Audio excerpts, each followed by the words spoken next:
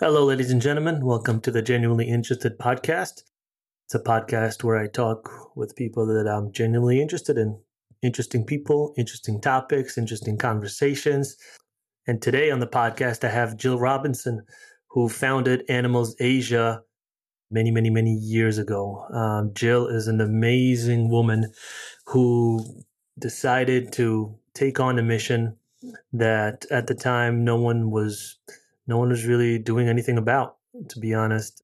Bear biofarms is a horrendous practice in China, where in Vietnam as well, where they keep bears in tiny cages where they basically can't move for 10, 20, 30 years, and they extract bile from them with different methods.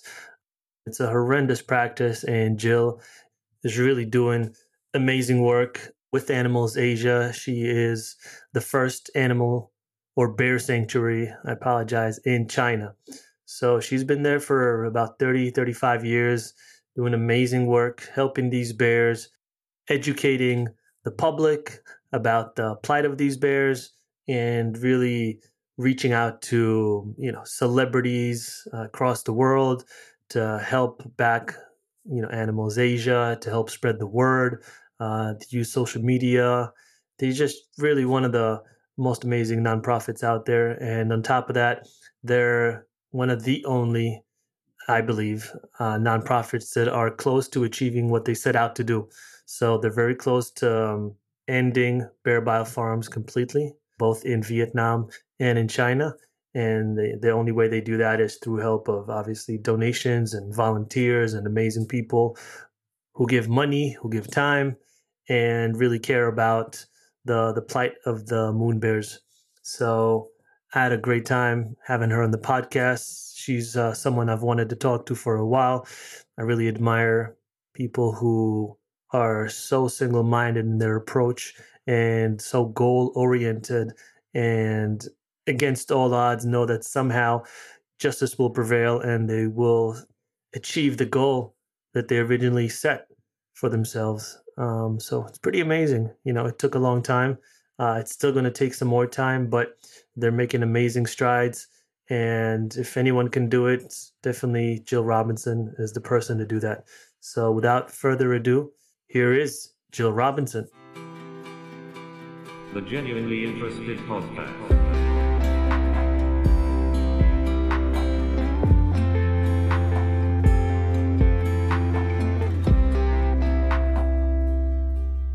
Hey, Jill, how you doing? Hey, Roy, good. How are you? Good, thank you. Thanks for coming on the podcast. I really appreciate it. Pleasure, absolute pleasure. Thank you for having me. Yeah, I've been wanting to talk to you for many years. Actually, I've had a few people on this podcast that have worked with you, and they always mention you by name, and it's they say what great work you've done, and Animals Asia is obviously your baby. It's something that you've been doing for many years. So yeah, maybe we can start there, and you could walk us through how that got started. Oh gosh, yes, thank you. Well, it's been quite a journey, I have to say. Oh goodness, really from when I moved over to Hong Kong in 1985 with my then husband, who was an airline pilot here in Hong Kong.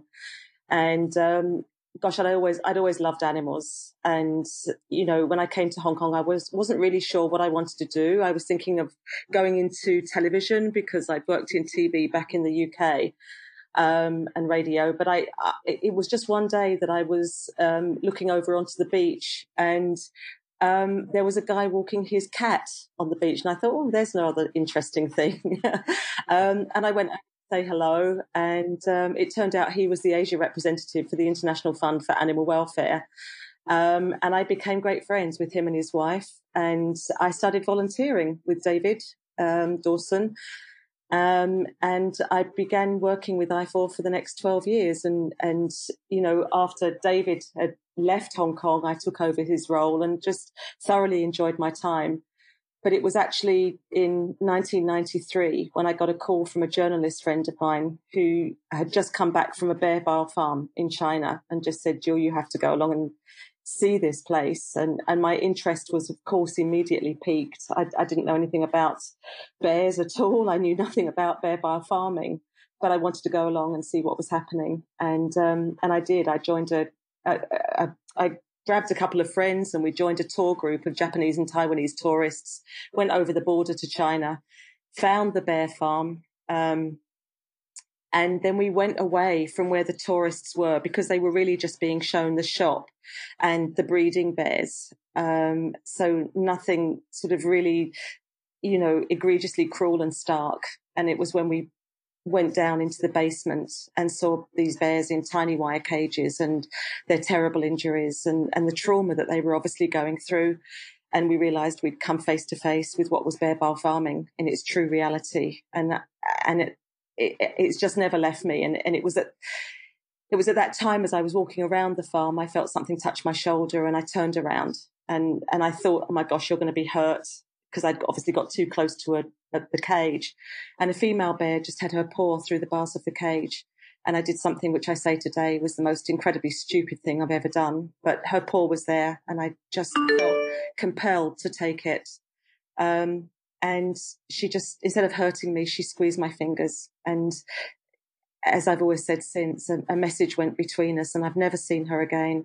But from that second, everything changed. Everything about my life changed. And I knew that I was inextricably drawn to this bear and to her message and to, I think, what became then a lifelong challenge of working to end bear bile farming in Asia. So after you go through that horrific experience, what are your next steps? Do you go back, talk to your husband? Do you start a nonprofit or try to learn more about the topic? Kind of what are your next steps? Yeah, that's a good question, Roy. Of course, yeah, I spoke to my husband and, it was obviously something that, we knew that it was never going to go away. And I think the first thing I wanted to do was to understand the mechanics of the use of bear bile in traditional medicine. So I started calling traditional medicine doctors in Hong Kong and meeting with them and just trying to understand this discipline of how bear bile was being used. And I think I got the biggest wake-up shock that I wanted to write bear bile off as a quack medicine. I couldn't believe that it actually worked, but I was very formally told that it does work in traditional medicine terms. It's a cold medicine to treat heat-related illnesses like high fevers and high temperatures, red and sore eyes, etc. And, from there, I realized that we couldn't disparage traditional medicine, neither did we want to. I also looked at it more extensively from a Western perspective and found actually that bear bile contains a very essential acid called ursodeoxycholic acid, or UDCA. And when I researched more into that component, I found that it really works. Again, it's something that has actually been synthesized in the West, not from bears, but chemically synthesized in a laboratory, and has been used since the 1950s to cure, again, all manner of complaints and illnesses.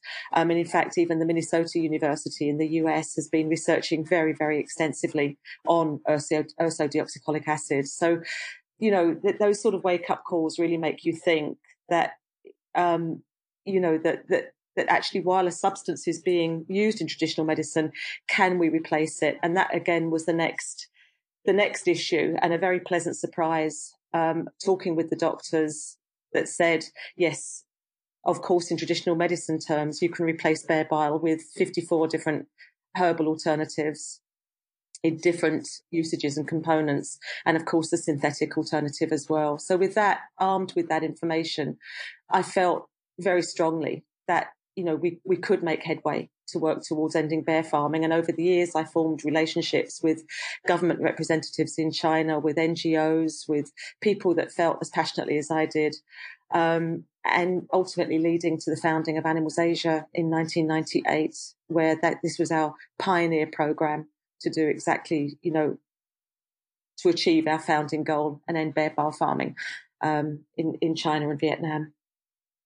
So that's crazy. I always thought it was kind of like tiger penis or rhino horn or all these things that are kind of steeped in tradition, but scientifically have zero benefits. But you're saying that there actually are benefits, but they're easily, either scientifically synthesized, or you can use plants and they would have the exact same benefits.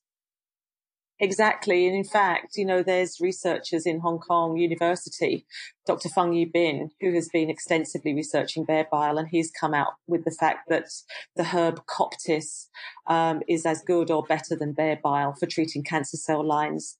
And I can well believe that as well, especially, in terms of the bile that, I mean, we've rescued over 600 bears now, Roy, and to see the contaminants in the bile, from these bears is shocking, absolutely shocking. So I can only imagine that plants, would be as good as better because they don't contain the contaminant that bear bile contains. So for people who may not know, can you explain what bear bile farms are and what the extraction process is? Well, across Asia, thousands of bears are farmed for their bile, and have been since the early 1980s. It's a practice that sees different methods of bile extraction, ranging from metal catheters implanted into their gallbladders or latex catheters, or what is allowed now in China called the free drip fistula, which sees a hole being cut into the abdomen and the gallbladder brought to the front of the abdomen and adhered to the stitch to the abdomen, and where the fistula just sees bile freely dripping out. In Vietnam, the method is slightly different in that the bear is again anaesthetized, but with illegal ketamine in the country. And as the bear is unconscious, an ultrasound machine is used to detect the gallbladder. And when the farmer believes that, or the operator believes that they've found the gallbladder, they will use a 6-inch spinal needle to go into the gallbladder and take the needle out of the sheath. They will often lick it to determine that they've reached the bitter tasting bile. And when they're reassured, they'll put the needle back into the sheath and they'll pump out about 100 ml of bear bile. But, through this time, this is just the extraction process. But through this time, these bears are lying in cages for their entire life, sometimes even up to 30 years of their life, or until they die of disease, which they very often do. And so there's all manner of problems physically and psychologically because of this practice. So they're very often engaged in bar biting, and they'll shatter their own teeth as a result of that. They'll bang their heads against the cage, so they'll injure their eyes. Their eyes are also affected by the fact of poor nutrition on the farm, a lack of vitamin E, and also because of the if they are diseased, the disease will often travel into their eyes and damage it. They have mobility problems because they can't obviously move properly. They have heart problems because of the stress as well. Gosh, I mean, they just, we call them our broken bears when we've rescued them. They've really been through the most awful life on these farms. But, again, we're very grateful to the governments when we can rescue these bears.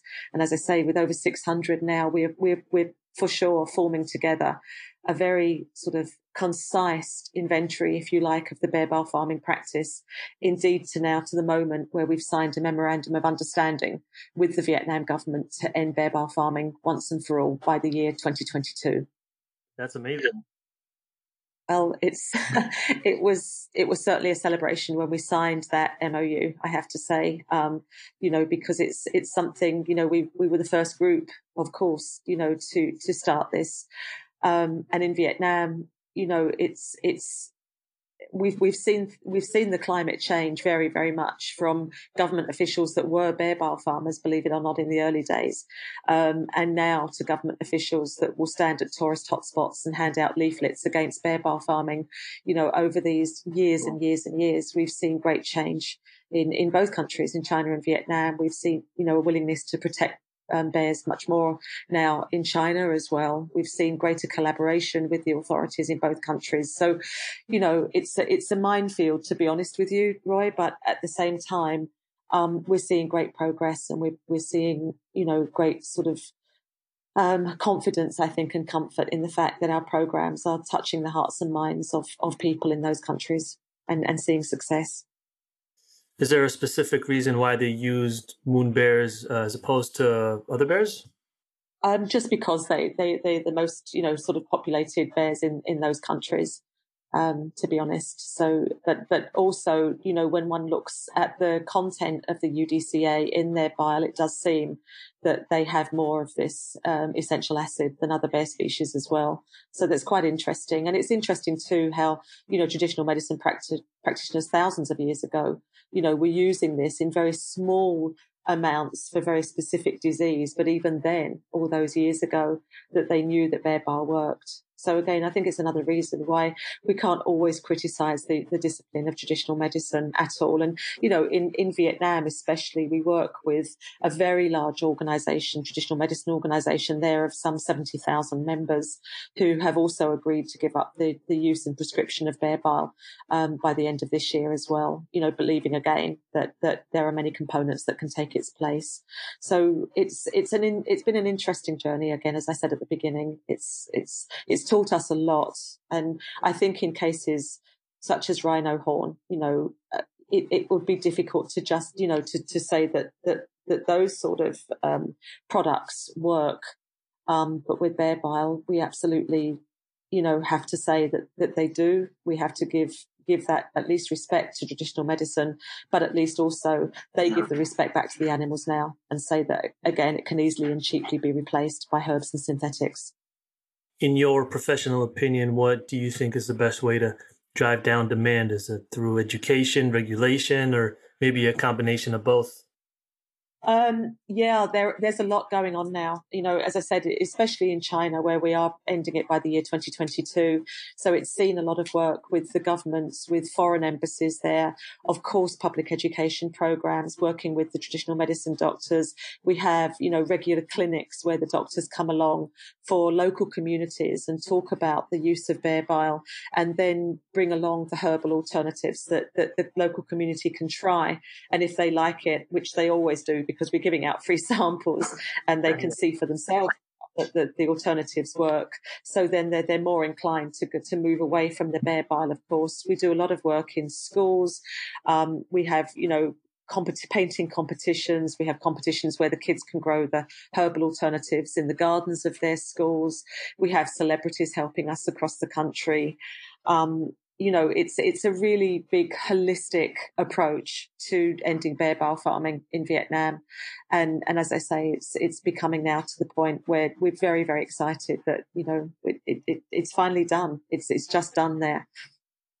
How difficult was it to get permissions to start the sanctuary? I know you have the only animal sanctuary, definitely the only bear sanctuary in the whole of China. So how difficult was that? Did you have to go into discussions with the government? Maybe take us through the process of how difficult it was to get that started. Yeah, another very long journey, and just creating the trust with the Chinese authorities, who have been, very supportive of the sanctuary being established. So, forming an alliance, a collaboration, if you like, with the forestry department there in the country. And also, sort of embarking on other programs, Roy, as well, to protect bears in the wild, obviously with human conflict mitigation, human bear conflict mitigation, there as well, where obviously the human habitat is growing into bear habitat. You're seeing more and more conflict there. So it's sort of trying to work with the local field biologists and understanding the extent of the problem. So we're supplying things like uniforms and camera traps to the biologists so that they can go out and do their research in the field. And once that they've got the research to hand and they can, see from the camera traps where the bears are coming in and what the problems are, then to work on problems, how to mitigate those problems as well with them. So, it's trying to, again, keep the community as safe as well as the bears. In China and indeed in Vietnam. And you're right about the demand. This obviously, this isn't the end of the program, just ending bear farming, because there's still obviously going to be a certain amount of demand. So it just means that the government and ourselves and other NGOs are certainly going to have to go out in programs of awareness now in the field and into the communities to try to encourage a greater respect and support of living harmoniously with the bears in the wild. With the prevalence and uptick in zoonotic diseases and more media attention, more government attention being put on it, Do you see a reduction or some implementation by the Chinese government to reduce the wet markets and the wildlife trade and bear farms, of course? It's an interesting question. There already has been great steps by the Chinese government to close down the wild animal markets of the country. And I think we need to make the distinction between live animal markets and wet markets. Wet markets are being used now all the time, and that's the wrong term. We're all very familiar, even here in Hong Kong, with wet markets. They're literally just a fresh produce market and very different from live and wild animal markets.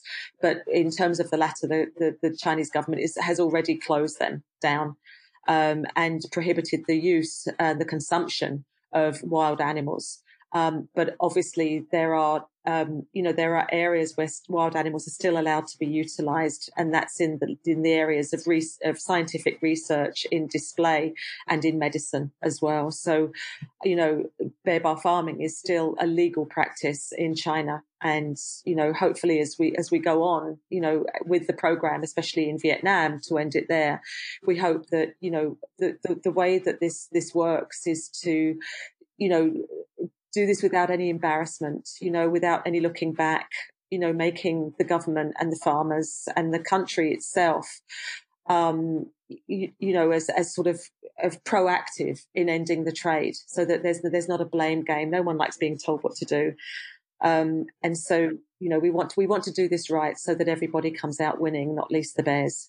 Once you get the call from a farmer and they tell you, hey, come pick up this bear, for whatever reason they don't want it there anymore, what's the process of getting that bear from how you say, broken bear to a healthy, happy bear that can roam around the grounds of the rescue center?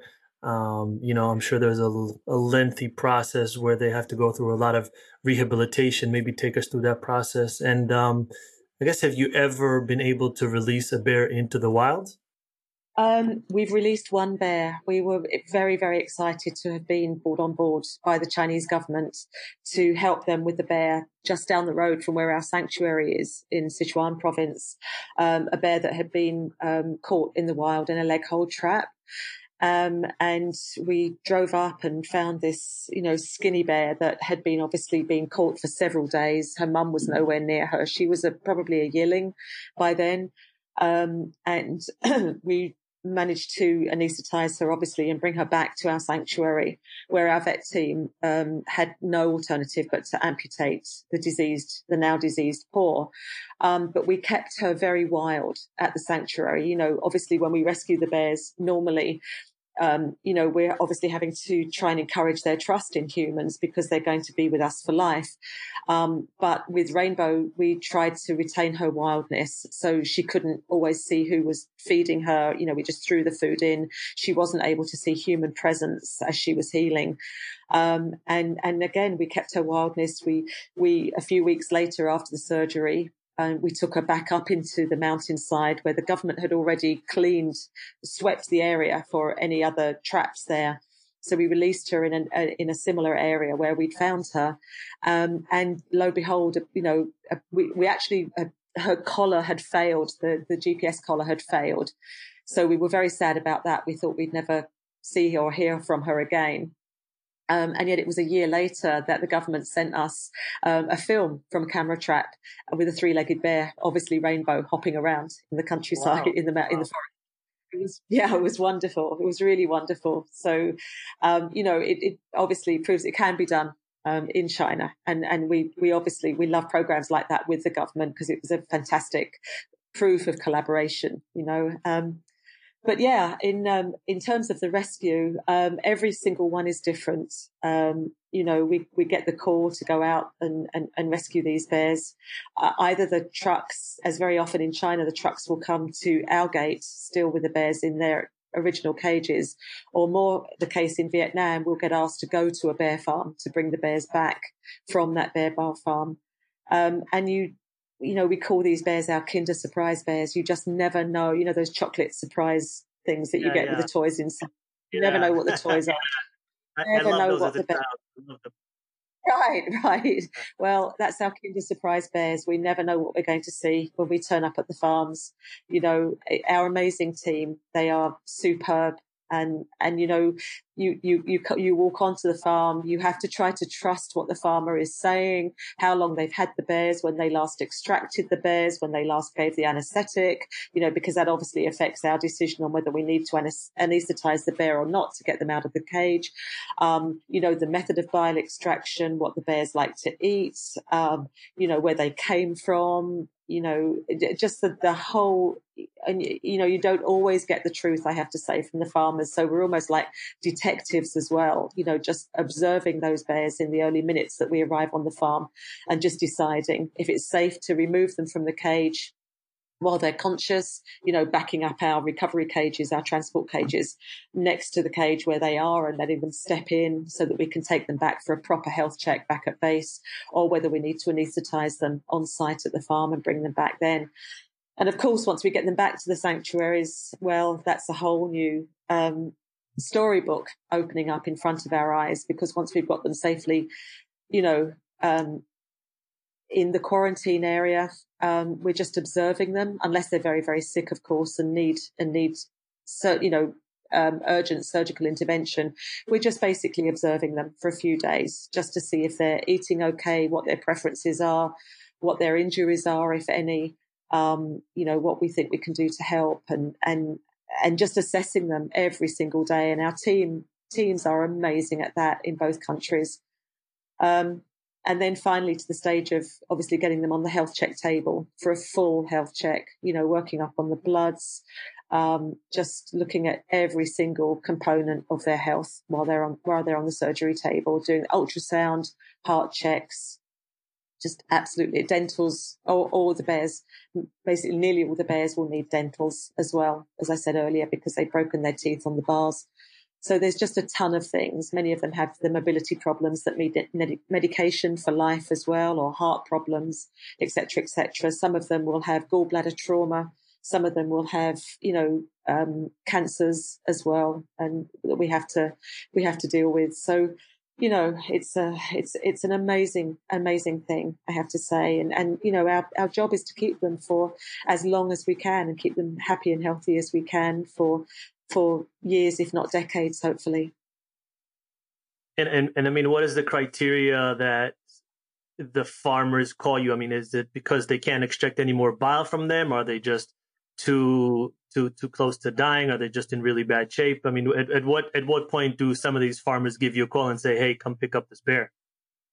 It's a combination of things. And again, in Vietnam, because bear farming is illegal, the farmers are ever since 2005, when they were allowed to microchip their bears and keep them ostensibly as pets. And of course, they don't keep them as pets at all, but they're still extracting their bile.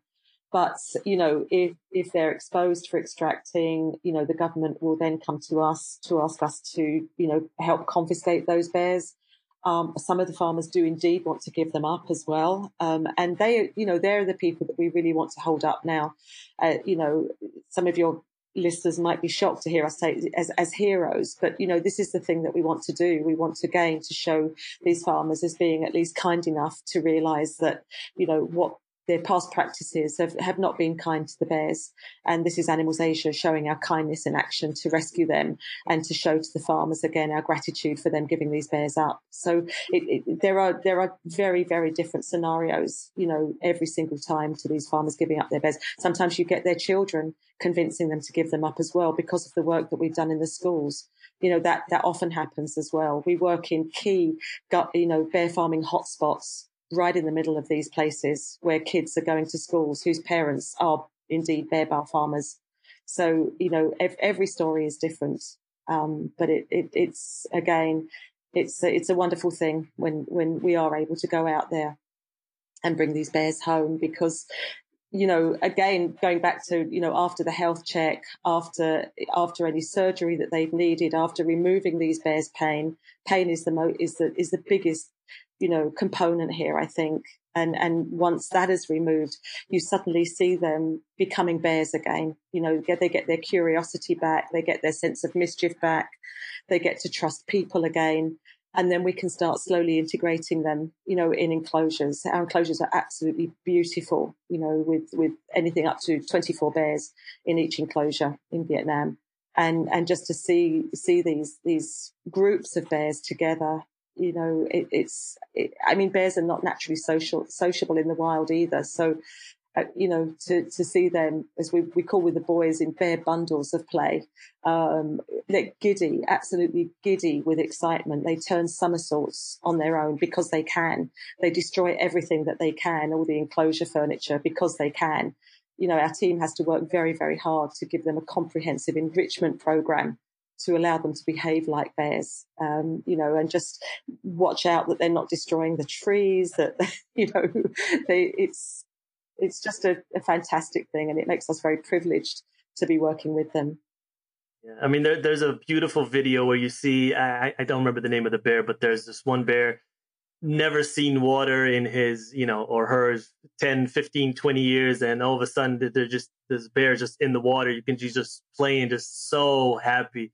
And it's, it almost brings a tear to your eye, knowing that this bear has been in the cage for 99% of his life, just without the ability to move. And now when he's in water, you just see them thrive all of a sudden.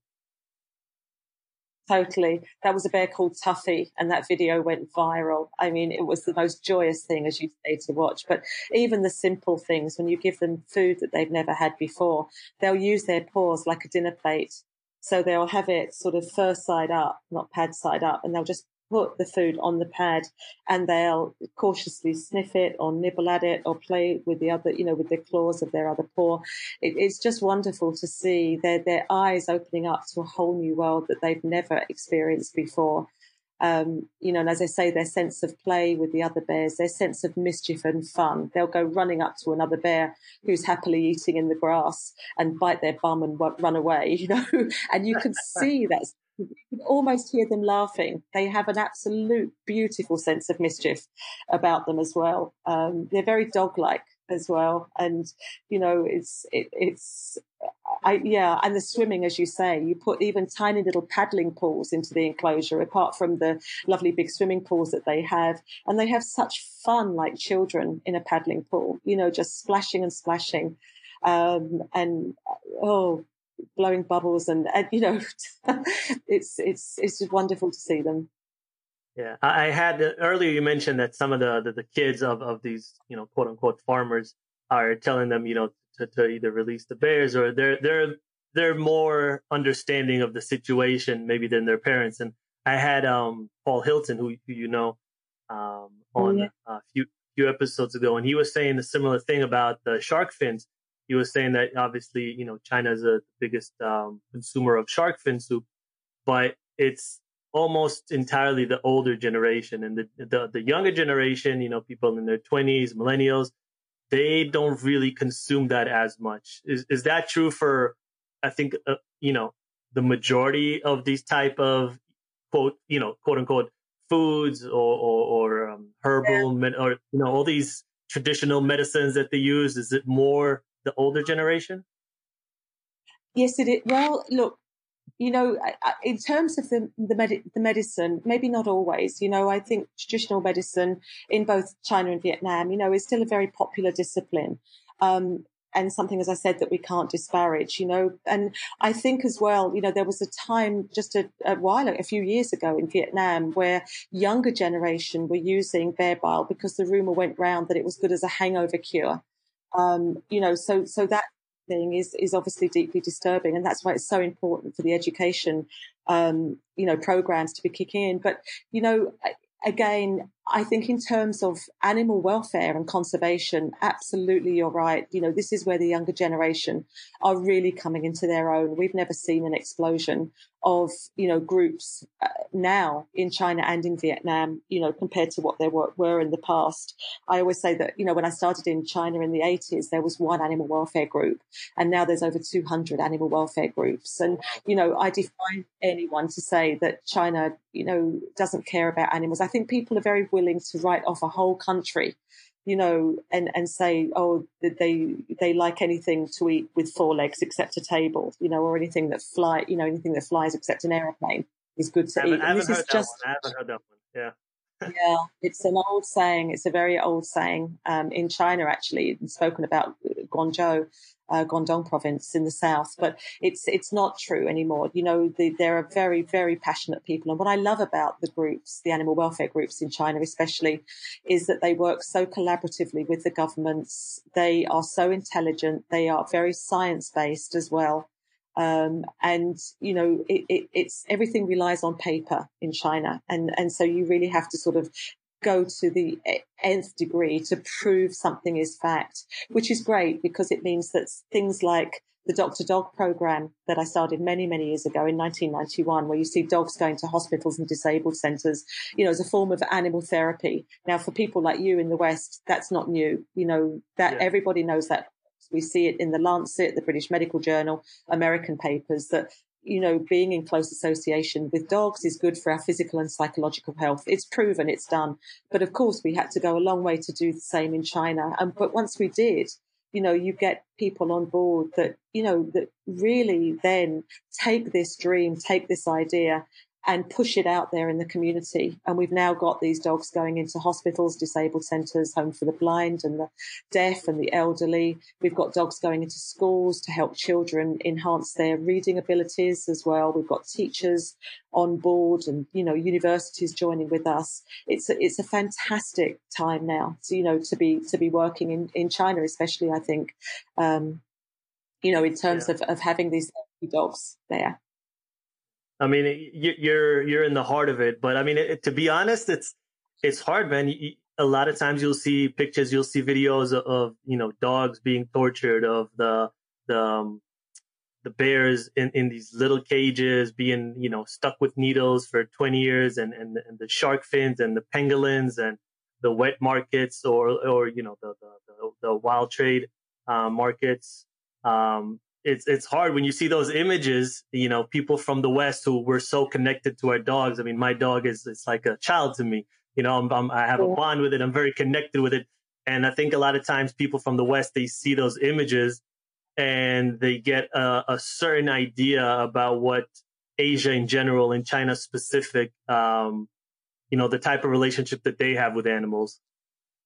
Yeah, but you know, again, it's not an exclusive club, cruelty in China, you know, or Vietnam. It happens everywhere, and you know, where I come, you know, the UK, obviously horrible practices such as badger baiting and fox hunting, you know, and obviously the slaughterhouse issues now. No wonder the slaughterhouses are, you know, and it's being brought into law, I think, in some areas in the States, not to allow cameras into slaughterhouses for very good reason, because of awful practices going on. So, you know, we're not contained in these countries from animal cruelty whatsoever. Yeah. Do some of the dogs that? Sorry, go on. Sorry.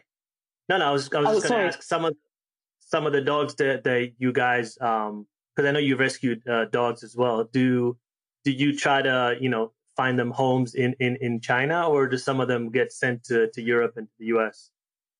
No, we're not active in dog rescue, Roy, at all. We've rescued a few dogs. We brought back to our sanctuary in China as our ambassadors. But there are of course other groups that are doing the dog rescue. Our program is in China is more holistic than that. You know, very, very heavily based on the public education programs. So we have conferences every year, for example, with, you know, Chinese government officials and the leaders of the non-government groups, hundreds of people in the same room talking about the issues to hand and you know, how we can solve them. You know, working with the local NGOs who have sanctuaries, who have shelters, dog and cat shelters. We help them to upgrade their shelters, you know, upgrade their biosecurity protocols, help them out of, I think, a state of mind where they're just collectors and just rescuers, in terms of helping them with their public education programs and you know, helping them with fundraising and helping them with their sort of psychological state as well, you know, in terms of what they see every day and how they deal with that. Working, of course, with the governments on rabies control, for example, as well, and showing that the current methods to try to deal with a rabies outbreak where they're culling the dogs in one area isn't the right way to deal with rabies, and it's down to proper dog management control. Just a whole raft of programs that, videos that we send out across the country that shows how people can connect better with dogs and cats in society too. Kids that have never known dogs, how to recognize their body language, how to recognize how to approach dogs safely. Gosh, as I said before, teaching children how to read properly through having Dr. Dogs as their teachers, believe it or not, and the reading materials that the kids are reading to the dogs, being all about the environment and the world around them and animal welfare, et cetera, et cetera. So lots and lots of different projects that bring people closer to dogs, harmonize people in the community with dogs and make them more sympathetic towards them, as a whole. So your organization, it's a nonprofit. So I'm assuming, all the income you have is based on donations. Are you having any issues now with, these COVID times? I know people are a little bit, everyone's stressed out, people losing their jobs. So has that affected you guys in any way? Yes, it has. Of course, we're among many, many NGOs, we've been, affected. We've had to, rein in programs. We've had to do cost cuts. We've got contingencies, for more contingencies for if this gets worse. At the beginning, we had huge problems, especially in China, trying to source food and medication for the bears and for our teams as well, of course. That settled down a little bit. I mean, what we could get with the prices were through the roof as well. So we're in a little bit better place now in China. But of course, as I said, as an organization, we've had to really cut back costs, and, we're extremely worried. I can't tell you, it's because, again, we've got mouths to feed. We're not just an NGO that's raising money for education programs. Those of course can be stalled. But we have very, very hungry and very greedy mouths to feed in terms of the bears. So that's a problem for us, and will be until this virus has, the consequences of the virus have passed. Yeah. How much has social media and then celebrity backing? There's people like Ricky Gervais and a few others that I've seen promote you guys. How much has that helped push the message out? Yeah. Wonderfully, of course, always does. It's fantastic to see them. We're very, very, very blessed with our ambassadors. In the US, we have the wonderful Ali McGraw, remember from Love Story. We have Leslie Nichol, who stars as Mrs. Patmore in Downton Abbey, together with Peter Egan, who's our UK ambassador as well. We have the lovely Olivia Newton-John, who lives in the US as well, of course. Matt Sorum from Guns N' Roses. We have quite a diverse selection. Oh, wow. Of celebrity help, who do, of course, to have and these are the real deal as well. We do obviously have to vet our celebrities very seriously too, just to ensure that they are good with animal welfare, and of course they are as well. Yeah, they are. And they've become great friends as well. I get an enormous kick of being friends with our celebrities as well. I have to say, I'm not sure that Leslie will listen, but Leslie Nichol is just amazing. I love just, we all do. We all love Leslie, connecting with her. And Ali McGraw, she's funny as hell as well. So it's, these are good people that really get it and work their socks off to help us as well. So a big, huge thank you to our celebrities. Well, you're going to have the link to this episode, so you can send them, and I'm sure they'll appreciate it. Yeah, totally. So, I mean, a little bit of a turn, but I mean, like I said, when you look along the social media landscape, and then you look into animal rights and stuff, sometimes it's amazing how unbelievably cruel humans can be, and what we inflict on humans. But then other times it's unbelievably amazing when you see how many amazing people there are that radiate good energy and, attract people to them. The people like yourself, people like Jane Goodall, Captain Paul Watson, Lincoln O'Barry, all these other people that start movements and bring forth some sort of a revelation that people, or a story that people just had no idea about before, and they start a movement and bring people, to stop whatever the injustice is. What in your opinion is that thing that makes people like yourself and others do this and keep at it and not stop even 10, 15, 20 years after, not necessarily stopping the thing that they wanted, but just incrementally stopping it? I mean, obviously it's passion at the core, but I think it's a defining moment very often, and as I say, it was that moment that the bear squeezed my hand and it just set me on the trajectory. And I think once you sort of dive into something like this, there's no way that you can leave it. It just becomes so much more than a job. It's just simply your way of life. And you become buoyed so much by the successes that you see as well, and I think, again, just 30 years, 35 years, gosh, now here in this neck of the woods, you can see great change. Roy, I wouldn't be wasting your time. I wouldn't be wasting our supporters' time. And I certainly wouldn't be wasting our staff time if we weren't seeing the progress that we're seeing. But we are, and we can take enormous confidence, I think, that our programs are very surely working. And again, with the privilege it is to work with the animals themselves as well, just to see the light come on in their eyes after they've been, so deeply affected and hurt as they have in the past. And now to see their whole characters change, it's wonderful. It just gives you such a sense of fulfillment and pride. And it just embarks, I think, on our new tagline, which is kindness in action. And I think in this day and age, this whole world needs a lot more kindness. And I think that's one of our values now, is to try to spread that. I think everybody is being more kind. Everyone that's on lockdown is seeing the value of checking out your neighbours, making sure your family are okay, even if you can't be near them. And that's what we're trying now to encourage, in that deeper connection with the animal world.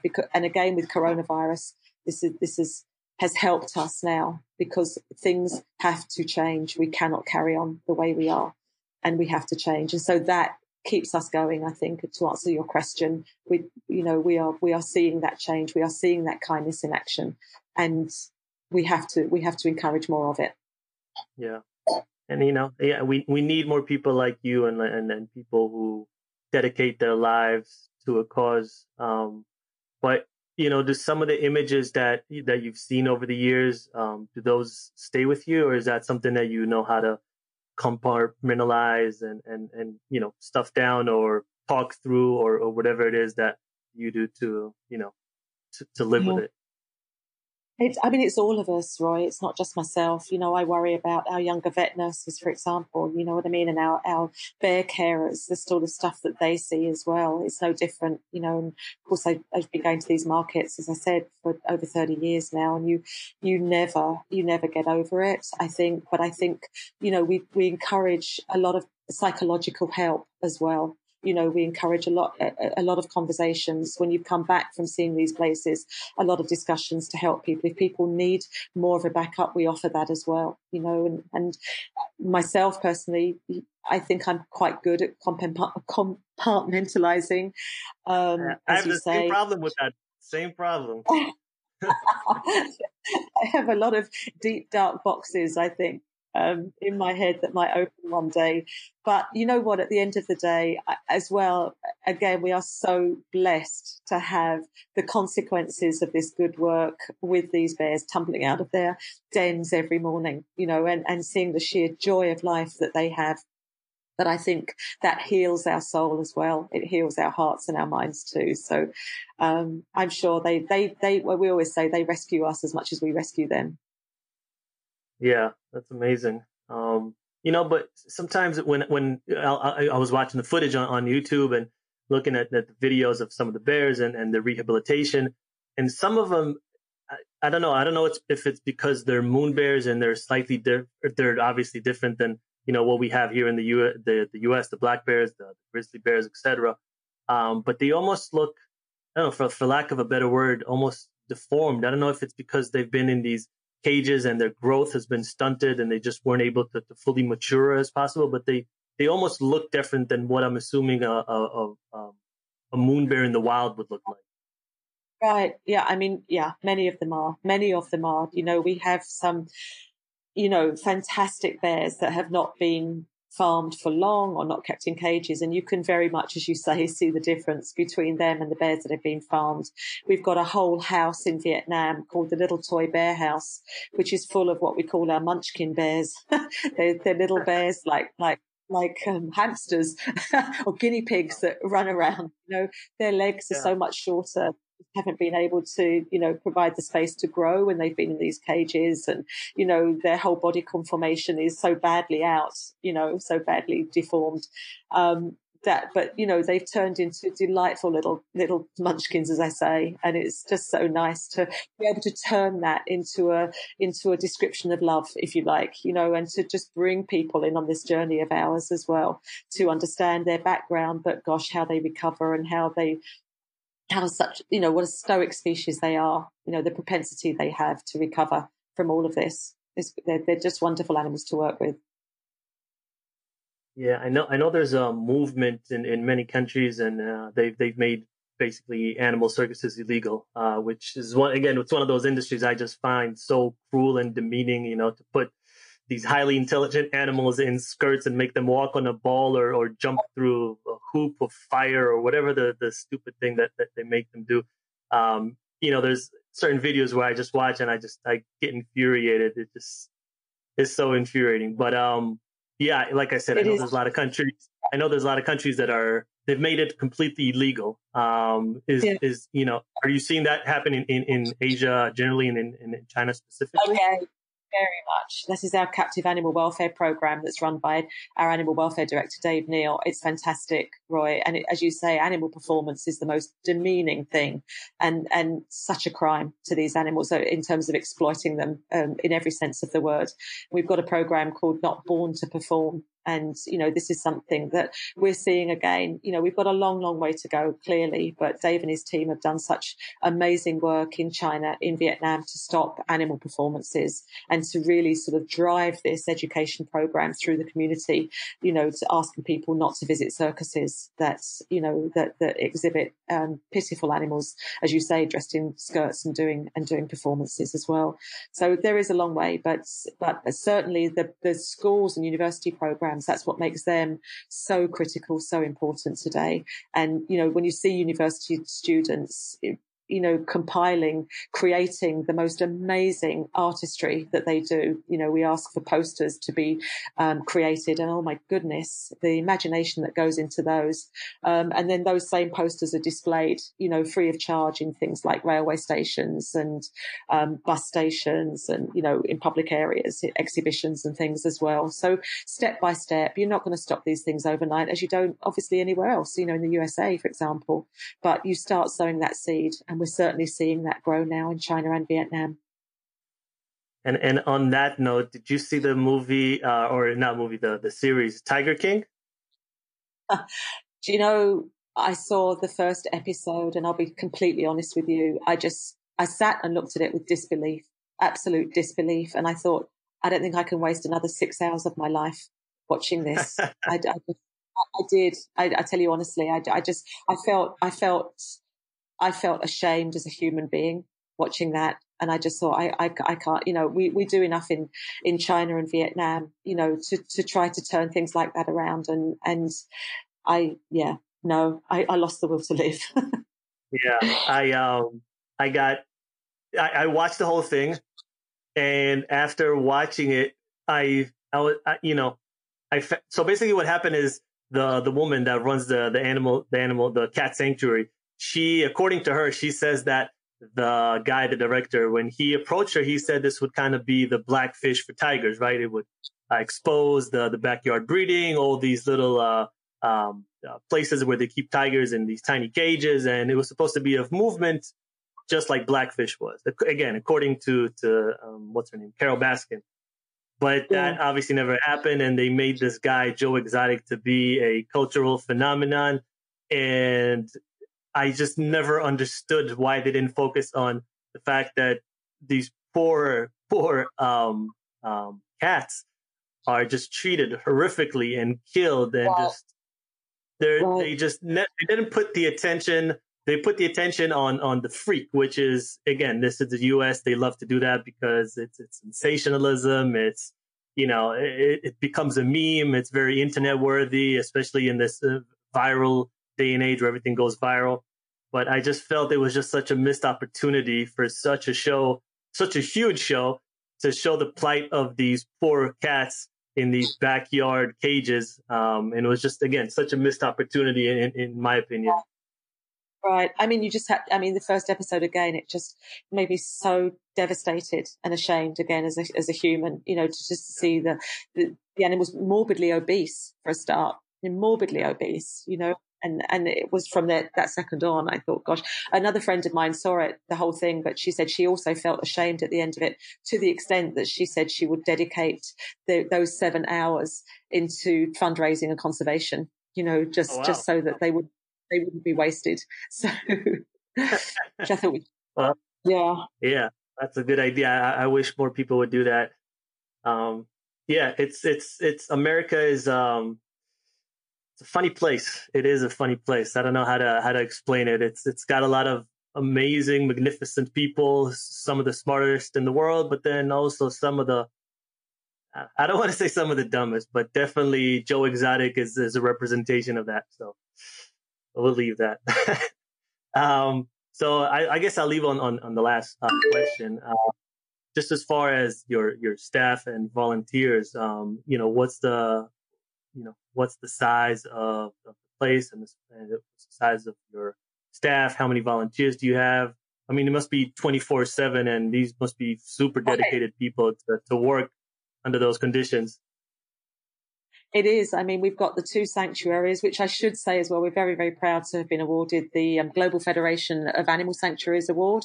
You have to jump through a lot of hoops to get that award in both China and Vietnam. So, and we're the only group to have them in China. So for bears in Vietnam as well. So we're extremely proud of that.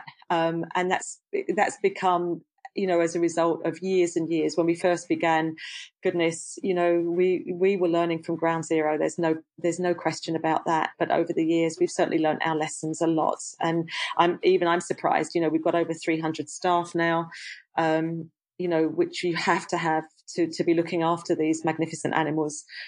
We do have a volunteer program. People can go on to our website and have a look at that if they're interested in joining a volunteer program. We do ask for experience in animal management, but if you do have that, hop on and have a look. And yeah, please also help us, to work towards that conclusion. I don't think many NGOs can say that they're going to reach the goal for which they were founded. And we've certainly done that with Vietnam and ending bear farming. So, it gives us enormous courage now to continue, to other aspects. And yeah, I want to, and when you say about in America, we have got a fantastic ground base of support there, wonderful, wonderful American supporters. So I just want to take this opportunity to say thank you to Paula and our team in our office there in LA, and to all our supporters across the country. You've kept us going. You keep us keeping on. So thank you. Yeah, I hope they hear it. And yeah, like you said, go to Animals Asia, go to all their social media. If you can donate, if you can, maybe support in other ways, share their message, share their stories. Yeah, just whatever we can, because like I actually never thought of it that way. But yeah, there's not a lot of NGOs out there that are close to completing the mission that they started, and that's amazing that you guys are close to that. So thank you so much for doing what you do. That's really amazing. Thank you, Roy. Thank you for the opportunity to chat with you today. I really enjoyed it. Yeah, same here. Hopefully we can do it in the future again. So again, thank you so much for everything that you've done over the years. And thank you for coming on the podcast. I really appreciate it. Bless you. Keep safe. Thank you. Thanks. Bye-bye.